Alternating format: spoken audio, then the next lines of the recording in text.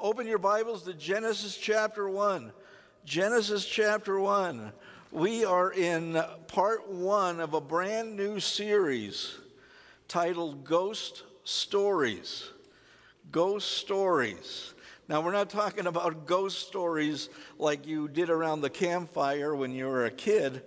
We're talking about Holy Ghost stories.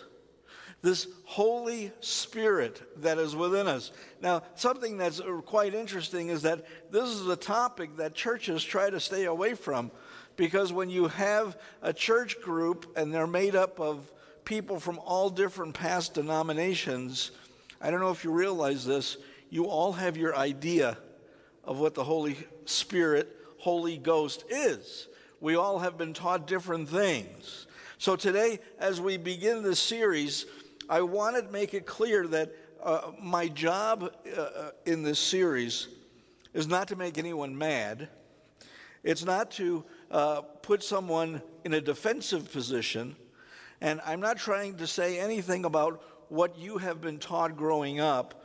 What I'd like to do in this series is have us look and see what the Bible says about the topic, and then have you make the decision on your own on how that works. You see, years ago, prior to Jesus coming, people have seen the Holy Spirit as an occasional visitor. The Holy Spirit came upon people and for a purpose, and they did their purpose, and then the Holy Spirit left them and went on to someone else. So, you would think, hey, that's pretty cool, because if God wants me to do something, all of a sudden, Holy Spirit is on me, and he gives me the ability to do this. Now, that's the cool part. The part that's not so cool is that when he leaves and you don't know it, and you don't know why. And that was something that they were dealing with at that point. You see, here's how I want us to start. God is so much more than someone you pray to when you're in trouble. God is so much more than someone you promise, I'll never sin again, on a Friday night. I think you know what I mean. God is so much more than someone that we sing about on Sunday morning when we come to church. You see, I want us to know that God is an integral part of our lives. He wants to be in our lives every day. His power, his Holy Spirit, and his presence dwells within us. And he wants to live within us. Now, a common question is, Holy Spirit or Holy Ghost? That's the first question, right? Which is right? What do you guys think? Both of them. You're right. Both of them are right. It could be either one. In the Old Testament, or in the older versions of the Bible, like the King James Bible, and some of those versions of the Bible, they referred to it as the Holy Ghost. And then the newer translations changed that to the Holy Spirit. And the reason why it was changed, because when the word ghost has changed over the years. The whole meaning of it is totally different. I think about children years and years ago, I mean like 80 years ago, like when Ron was going to church as a young kid. I think about that, and I think, man, what must it have been like if you were a little child and someone said, would you like to receive the Holy Ghost coming into your life? I mean, coming and living into you. I'd run the other way. Because what's the Holy Ghost? The whole sound of ghost sounds like something spooky, something mysterious like that. But the Holy Spirit of God is not mysterious. It's not scary. It's powerful. And there's a promise given to us.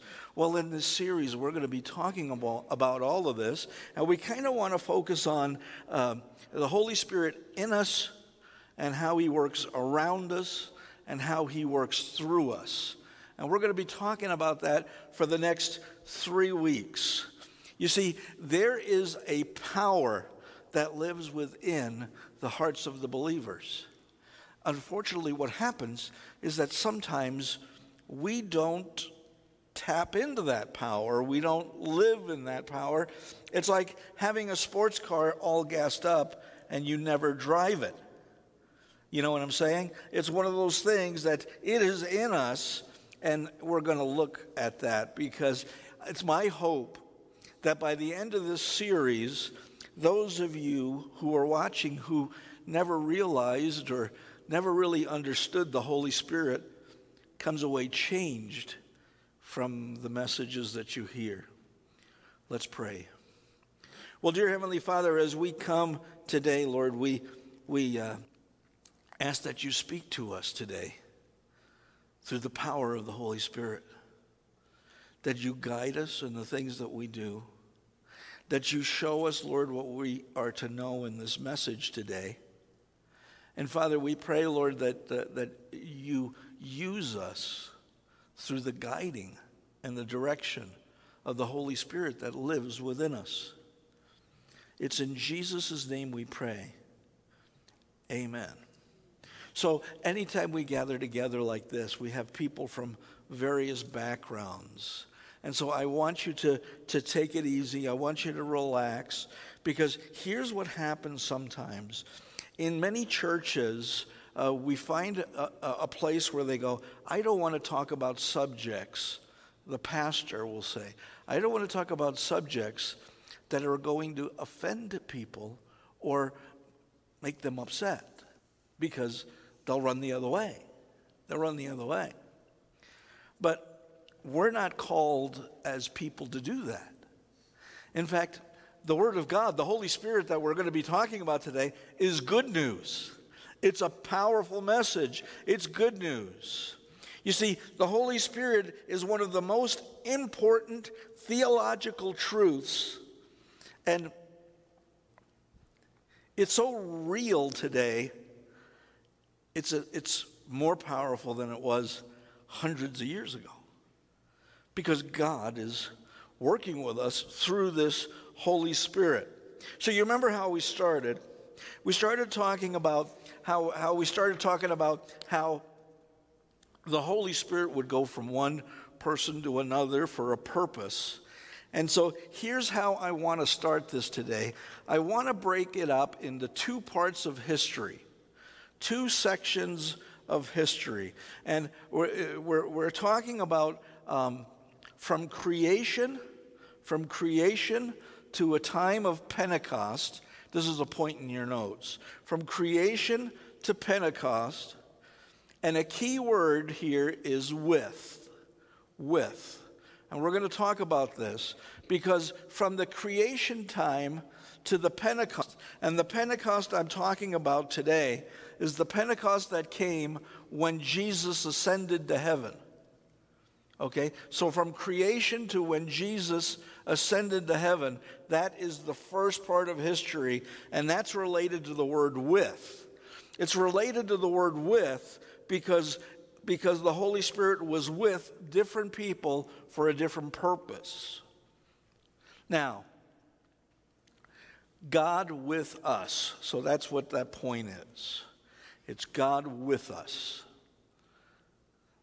Now, the second part of this is after Jesus has come and he died and was resurrected, and now he's going off to heaven, and he's telling his disciples, I'm out of here.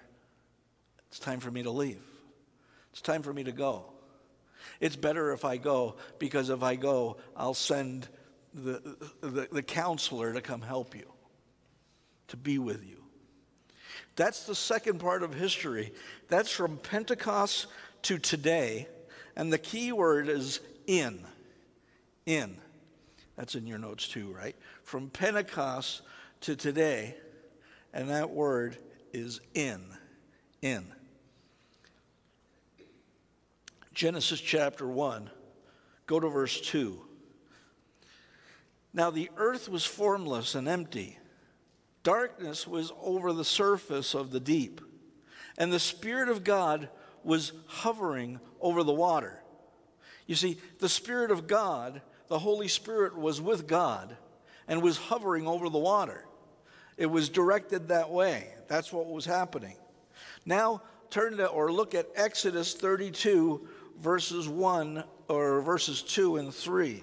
It says this: "See, I have chosen Bezalel, son of Uri, the son of Hur, from the tribe of Judah, and I have filled him with the Spirit of God, with wisdom, with understanding, with knowledge, and with all kinds of skills." Now, here's a time when the Spirit of the Lord was put on someone to be able to be creative, to be able to do art and to do sculpting and doing these things. And the Holy Spirit came upon him for that purpose. Numbers chapter 11, verse 25. "The Lord came down in a cloud and spoke with him, and took some of the power of the Holy Spirit, or of the Spirit that was on him, and put it on 70 elders. When the Spirit rested on them, they prophesied, but did not do so again." You see, we're seeing here the Spirit of God moving from one to another for a purpose. And now in this story, these 70 elders were helpers of Moses. And God put the Spirit on them to be able to assist and help Moses to carry out his mission. Judges 6:34. "Then the Spirit of the Lord came on Gideon." You remember Gideon, right? He was the one who saw himself as the weakest of the weak, and God calls him a mighty warrior. Then the Spirit of the Lord came upon Gideon, and he blew a trumpet, summoning the Abiezrites, to follow him. The Holy Spirit comes on Gideon to make him a powerful warrior. Now look what happens next. Judges 13, 24 and 25. "A woman gave birth to a boy, and his named him Samson. He grew, and the Lord blessed him. And the Spirit of the Lord began to stir him." Now you remember Samson in the story, right? He's the one who got the bad haircut. He had all the strength, had his haircut, and then he had no strength anymore, right? That's what happened. Now look what happens. 1 Samuel 16:13. "So Samuel took a horn of oil and anointed him in the presence of his brothers. And from that day on, the Spirit of the Lord came powerfully upon David." David and Goliath, King David.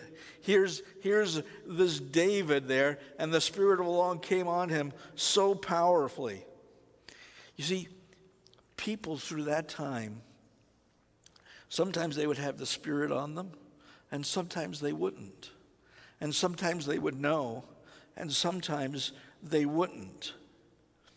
Look at the rest of that Samuel, 1 Samuel 16:14. Look at the 14th verse. "The Spirit of the Lord had departed from Saul." Saul was a king. He had the Spirit of the Lord, and the Spirit of the Lord departed from him. Now in verse 16, or chapter 16, verse 20, it says this: "Then she called Samson, 'The Philistines are upon you.' He awoke from his sleep and thought, 'I'll go out as before and shake myself free.' But he did not know that the Lord had left him." I think that would be bad. Right? If you think you're following God, God is with me, and I can do whatever I want. This was during this time. And now you go out there and you go, "I'm going to shake this stuff off," and nothing happens. Right? That is bad news. Something bad is going on. Something's happening. Now that's in the Old Testament, and we've seen there's many, many examples of Holy Spirit coming for a purpose and leaving. And now, right at the end of the whole Testament is this book called the book of Joel. Joel was a prophet. And God showed him something, and he revealed something to him that was quite interesting. Here, let's look at it. Afterwards, he says, I will pour out, this is God speaking, afterwards, I would pour out my Spirit on all people. Your sons and daughters will prophesy. Your old men will dream dreams. Your young men will see visions. Even on my servant, both men and women, I will pour out my Spirit in those days. Joel was given a preview of something that was going to happen. You see, normal people like you and like me would receive the Holy Spirit in our lives. I think I said this in a different message last week, that God used ordinary people to do extraordinary things for an extraordinary God. And today, it's the same thing. We're saying here that God, through the Holy Spirit, can communicate to us and lead us in a way that we're doing extraordinary things for Him, and we're just ordinary people. Psalms 51:11. David found himself sinning with Bathsheba, and he was so concerned. He was so worried that God was going to remove the Spirit from him. And so this is what he says. Psalms 51:11. Do not cast me from your presence to take your Holy Spirit from me. You see, he was concerned that that would happen. And Joel then tells this story. In John chapter 16, we begin to see a change, that something is happening. It begins to talk about the presence and the power of the Holy Spirit of God that lives within us. Jesus is at the height of his ministry. It's amazing because here he is, for 3 years, he's walking around. He speaks like no one has ever spoken. He challenges religious leaders like no one has ever challenged them. He does miracles and it mesmerizes people. They see things happening and they just can't believe it. Wherever he goes, thousands of people are following him around. But Jesus still likes to be with a small group of people. He likes being with his disciples. And so here he is with them. Now for a minute, just stop for just a second. Now, you're one of the disciples. You've been walking with him for 3 years. You find yourself in this place, and you've seen Jesus work these miracles. You've seen him do all these things, and now Jesus says, gotta go, see ya, bye. What do you think? Wait a minute. We've been following you all this time. I think that they were worried. I know that they were. What's going to happen now? What's going to happen now that you're leaving? John 16, verses 5 and 7 through 7. But now I'm going to him who sent me. None of you ask me, where are you going? Rather, you are still with grief because I have said these things. But very truly I tell you, it is for your good that I'm going away. Unless I go away, the advocate, right? Some Bibles say the advocate. The advocate, Some Bibles say the helper. Some say the counselor. Some say the comforter. Some say the Holy Spirit. But it's the Holy Spirit will not come to you, because if I go, I will send him to you. So stop there a second. So this story's going on, and you're a fisherman, or you're a tax collector, or you're just a normal Joe off the street, or Jane off the street.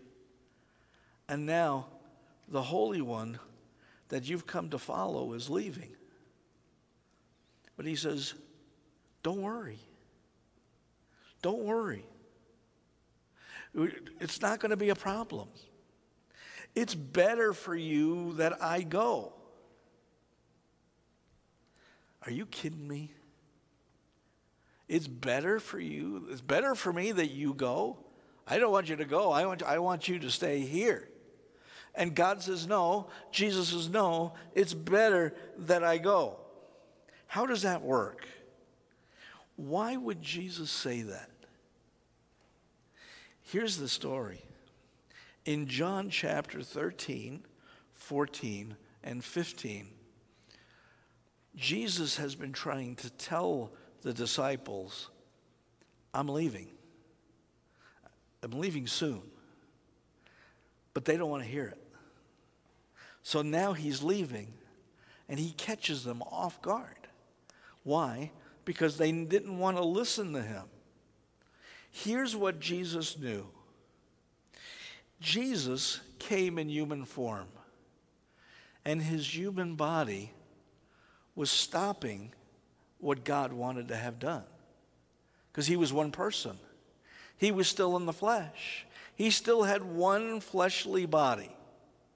Now, everybody's watching, and Jesus or the Spirit of God would go on one person and then go on another and another. But God's ministry is huge. You see, now if Jesus leaves, the Holy Spirit can come on all of us and be with all of us. Now, so we think of Jesus, it wouldn't have been cool if Jesus would have stayed here. I mean, if Jesus would have just stayed here, you and I would have been watching Fox News, and they would have had reports every day, or CNN, or whatever you watch. And they would have said, what's Jesus up to today? He's healing people in Kentucky.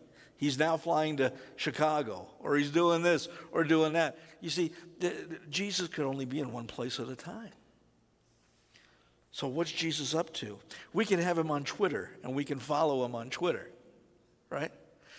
Facebook, he can send us Facebook stuff, right? Do all of those things. But yet, he would still be one place or another. And so say he wanted to settle down and he wanted to go to church. Where would he go to church? Prescott Valley Bible Church. He'd go to He would come here, of course, right? He would come here. We would even let him preach once in a while, right up here. Oh, probably more than once in a while. But he would be here. Well, then you say, well, wait a minute. So he comes here to church. He comes here to church, and now it's time, church is over. It's time for him to go home. Who's Jesus going to go home with? Don't say me. Don't say you, because I'm the pastor. He's going to go home with me. If he's going home with anybody, he's coming to my house, right? Because I want him to be there with me. You see, God's plan was much bigger. It wasn't his plan for us to always be in a place where God is here and then God is there and God is... People still think today that they come to church to see God. And the truth is, when you come to church, you're bringing God with you, because God lives in you. You see, isn't it simple when we start thinking about the presence of God? If you want the presence of God, it's in you. If you're in Christ today, if you've accepted the Lord as your Savior, we're going to talk about that more, but people get confused sometimes. I don't know if you know this or not, but sometimes people say, I've been to that church and the Holy Spirit is not there. And you go, the Holy Spirit's not there. Are there Christians there? Yes. If there are Christians there, the Holy Spirit is there because they brought him with them. So if you ever go to a church, that means you say the Holy Spirit's not there. You know what I'm saying? Here's what I'm saying. The Holy Spirit is not there because nobody there is Christian and neither are you. How is that? That's hard for people to get that because the statement that the Holy Spirit is not there is not true. Because the Holy Spirit lives within us. You see, all of us will leave here today and go home, and Jesus will come with us. In my car and in your car and all of our cars. And we don't have to fight over him. We don't have to do that. But I do think that if he was here, he would still come to PVBC. I think he would come here. For sure. For sure. Here's the point in your notes. Jesus came not only to give his life for us, but he also came to give his life to us. Right there at that point is where most pastors will stop preaching. That's where the message ends for many people. Because here's what I could say as a pastor and not get in trouble. The Holy Spirit's real, and everybody would agree with that. The Holy Spirit is active throughout history. We have just looked at Bible verses that say that. And the Holy Spirit is available to you and to me, and Jesus said that. We've read that in the book. Now here's what I want you to hear me say. Knowing those three things that I just said changes nothing. It doesn't change a thing. You can know it all you want. But we have to move from being knowledge-based to being transformed. The Word of God needs to transform our lives. Information is one thing.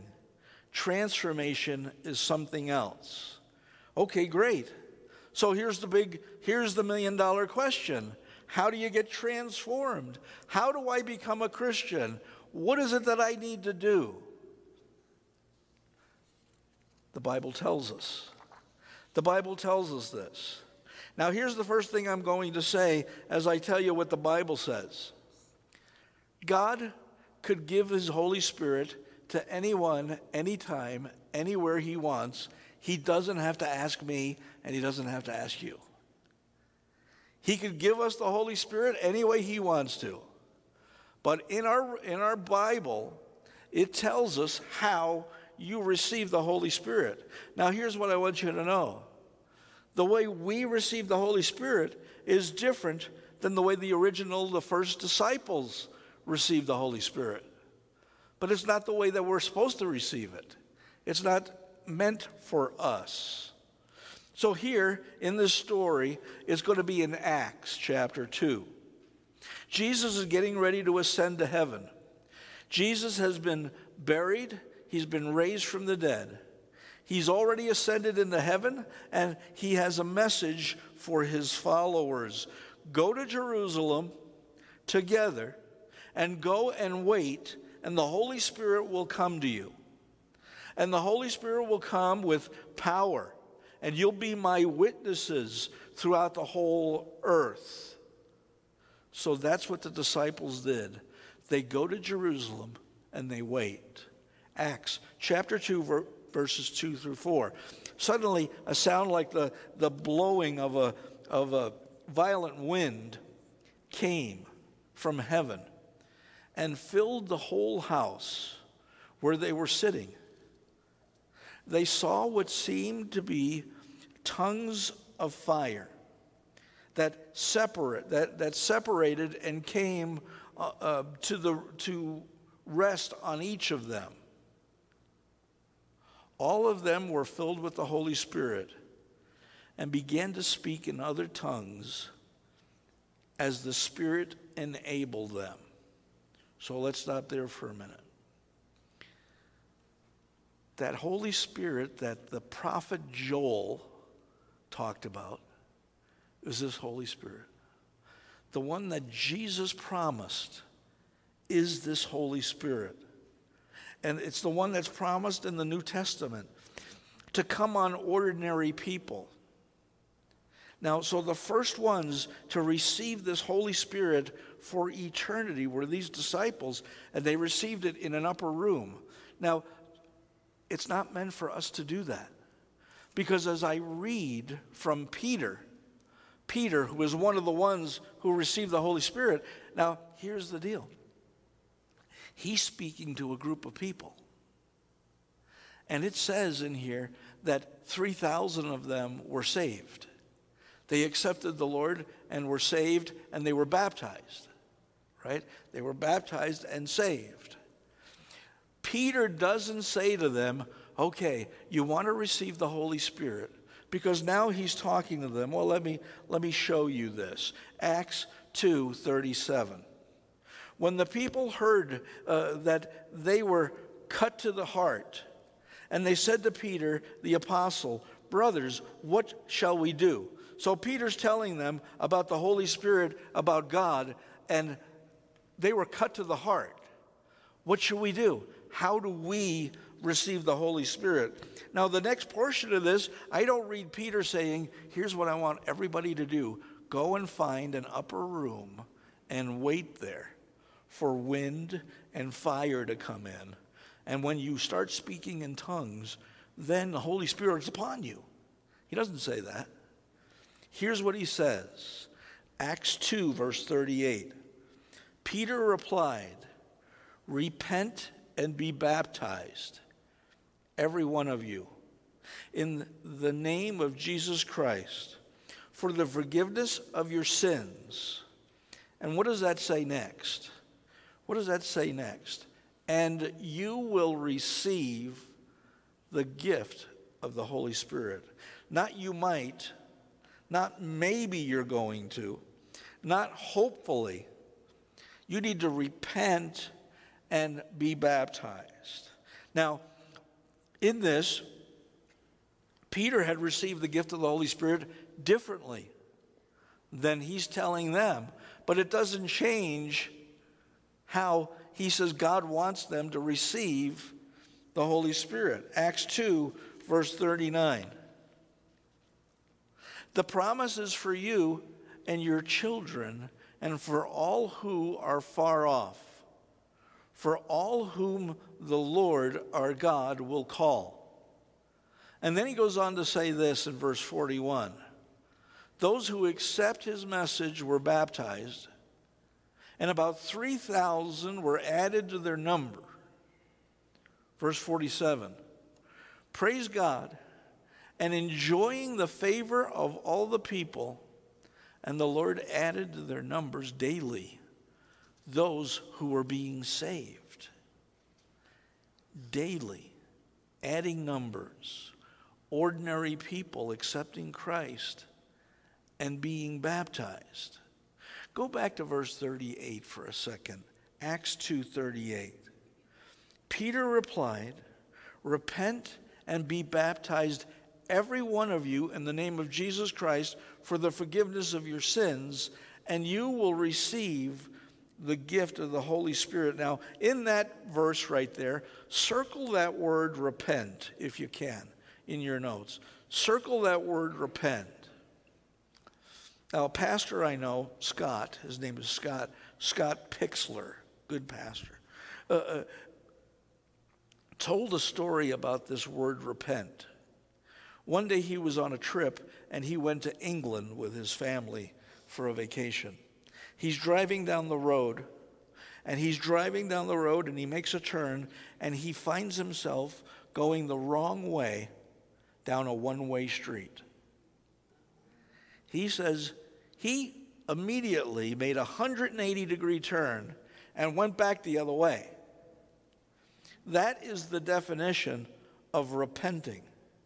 You and I are down a road, we're going down a road that's the wrong way. And we say, hey, I'm going to get hurt. This is a bad thing. You turn yourself around and you head towards God. You head yourself towards the way of the Lord. That is what repenting is. So Peter says, repent and turn yourself around. Change what you're doing. Make a U-turn. Think. And the second thing he tells us to do is to be baptized. Be baptized. Circle that word baptized.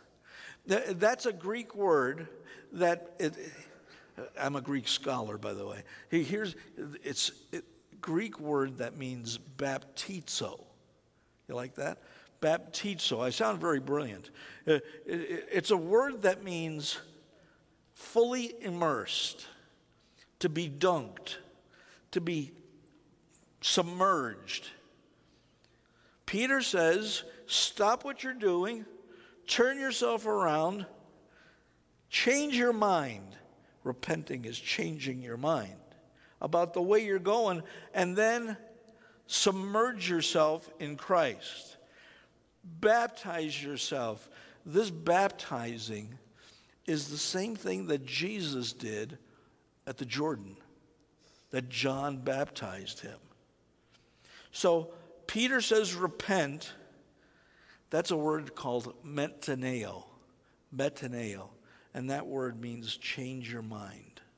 It's a repenting is changing your mind. And then be baptized, baptizo, be crucified with Christ. Be dunked with him. The new birth is buried with him and raised to walk a new life.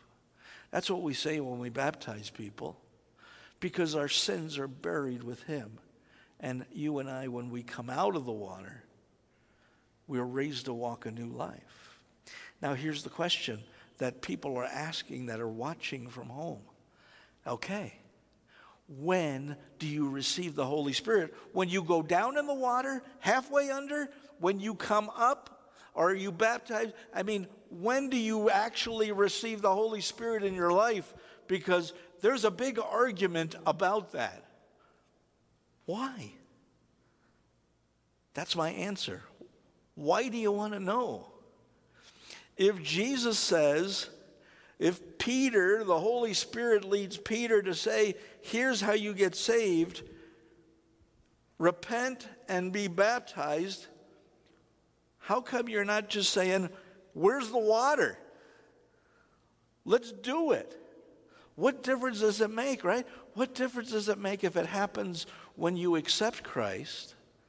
Because let me tell you, it doesn't sound like a big topic, but people can get into huge fights about this. And really the answer is, who cares? If Jesus said it, we should do it. We should just do this because it's an example. What baptism is, and we had a couple of people here who were baptized, right? And so what baptism is an outward expression of an inward transformation. It's showing others what God has done in our lives.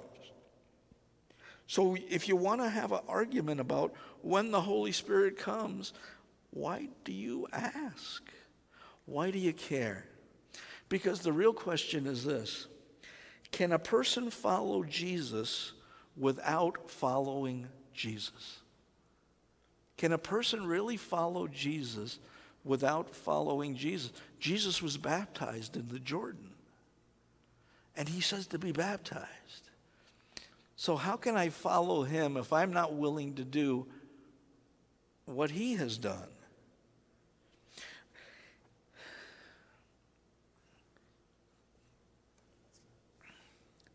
So the Christian life,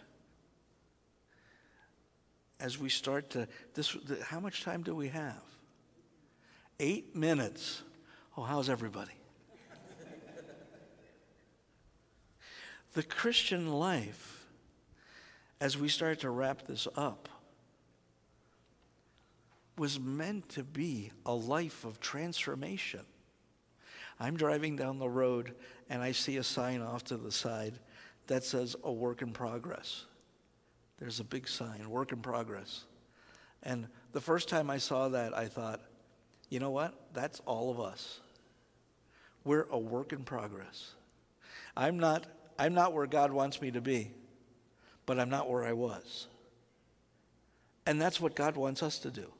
He wants us to look at our own selves and say, you know, I'm not exactly where God wants me to be yet, but I'm better than where I was.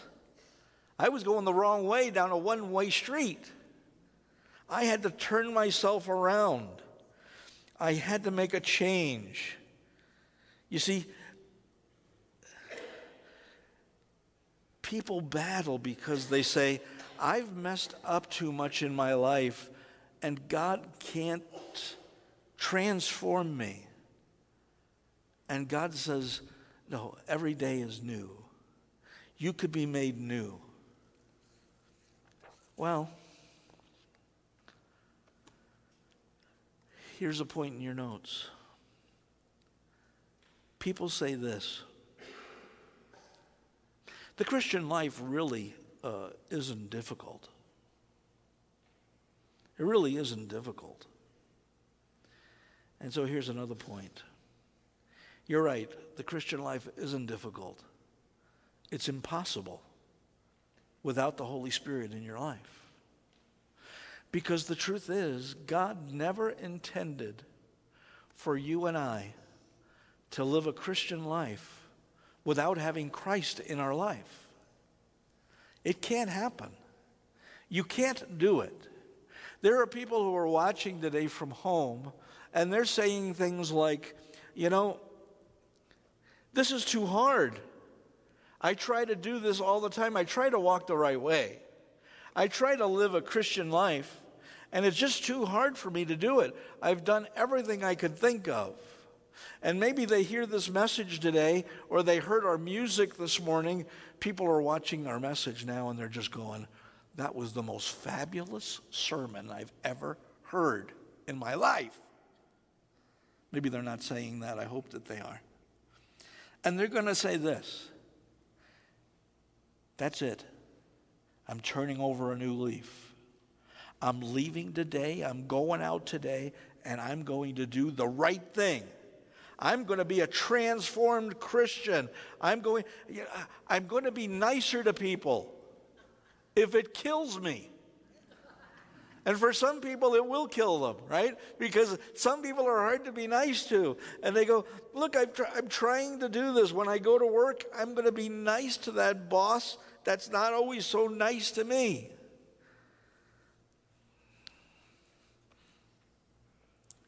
Here's the thing.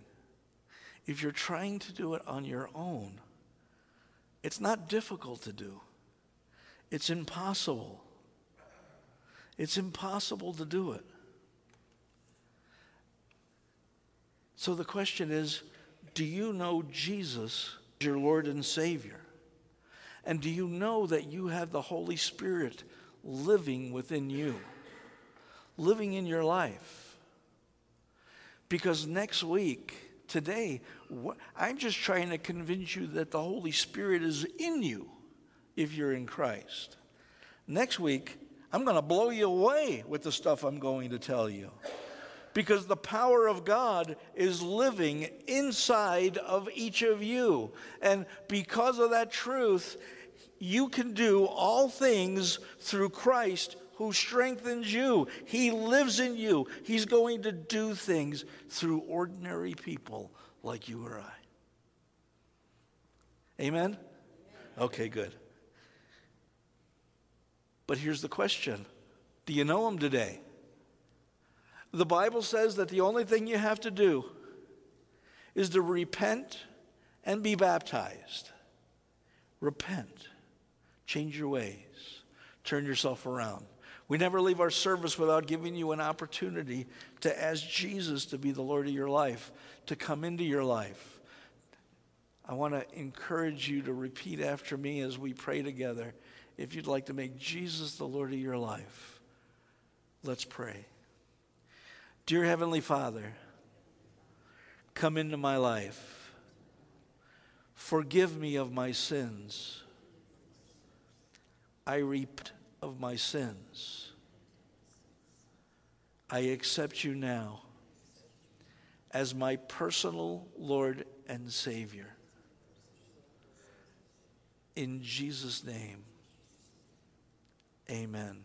If you prayed that for the first time, I'm asking you to change your mind maybe about the way you're living. Walk in the truth of God. Be baptized.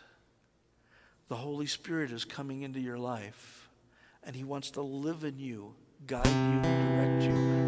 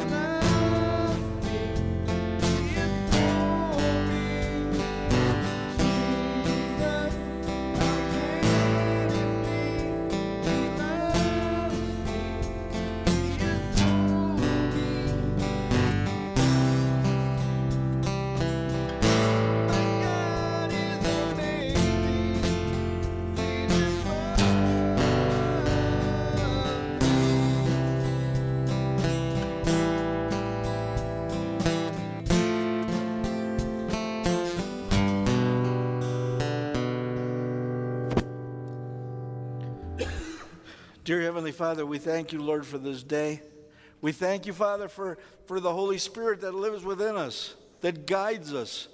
Lord, it's your Spirit living in the hearts of every man and woman who calls themselves children of God. Father, use us, guide us, direct us. Lord, keep us safe until we come back together again. And in all things we give you the glory. For it's in Jesus' name we pray. Amen. Thanks for being here.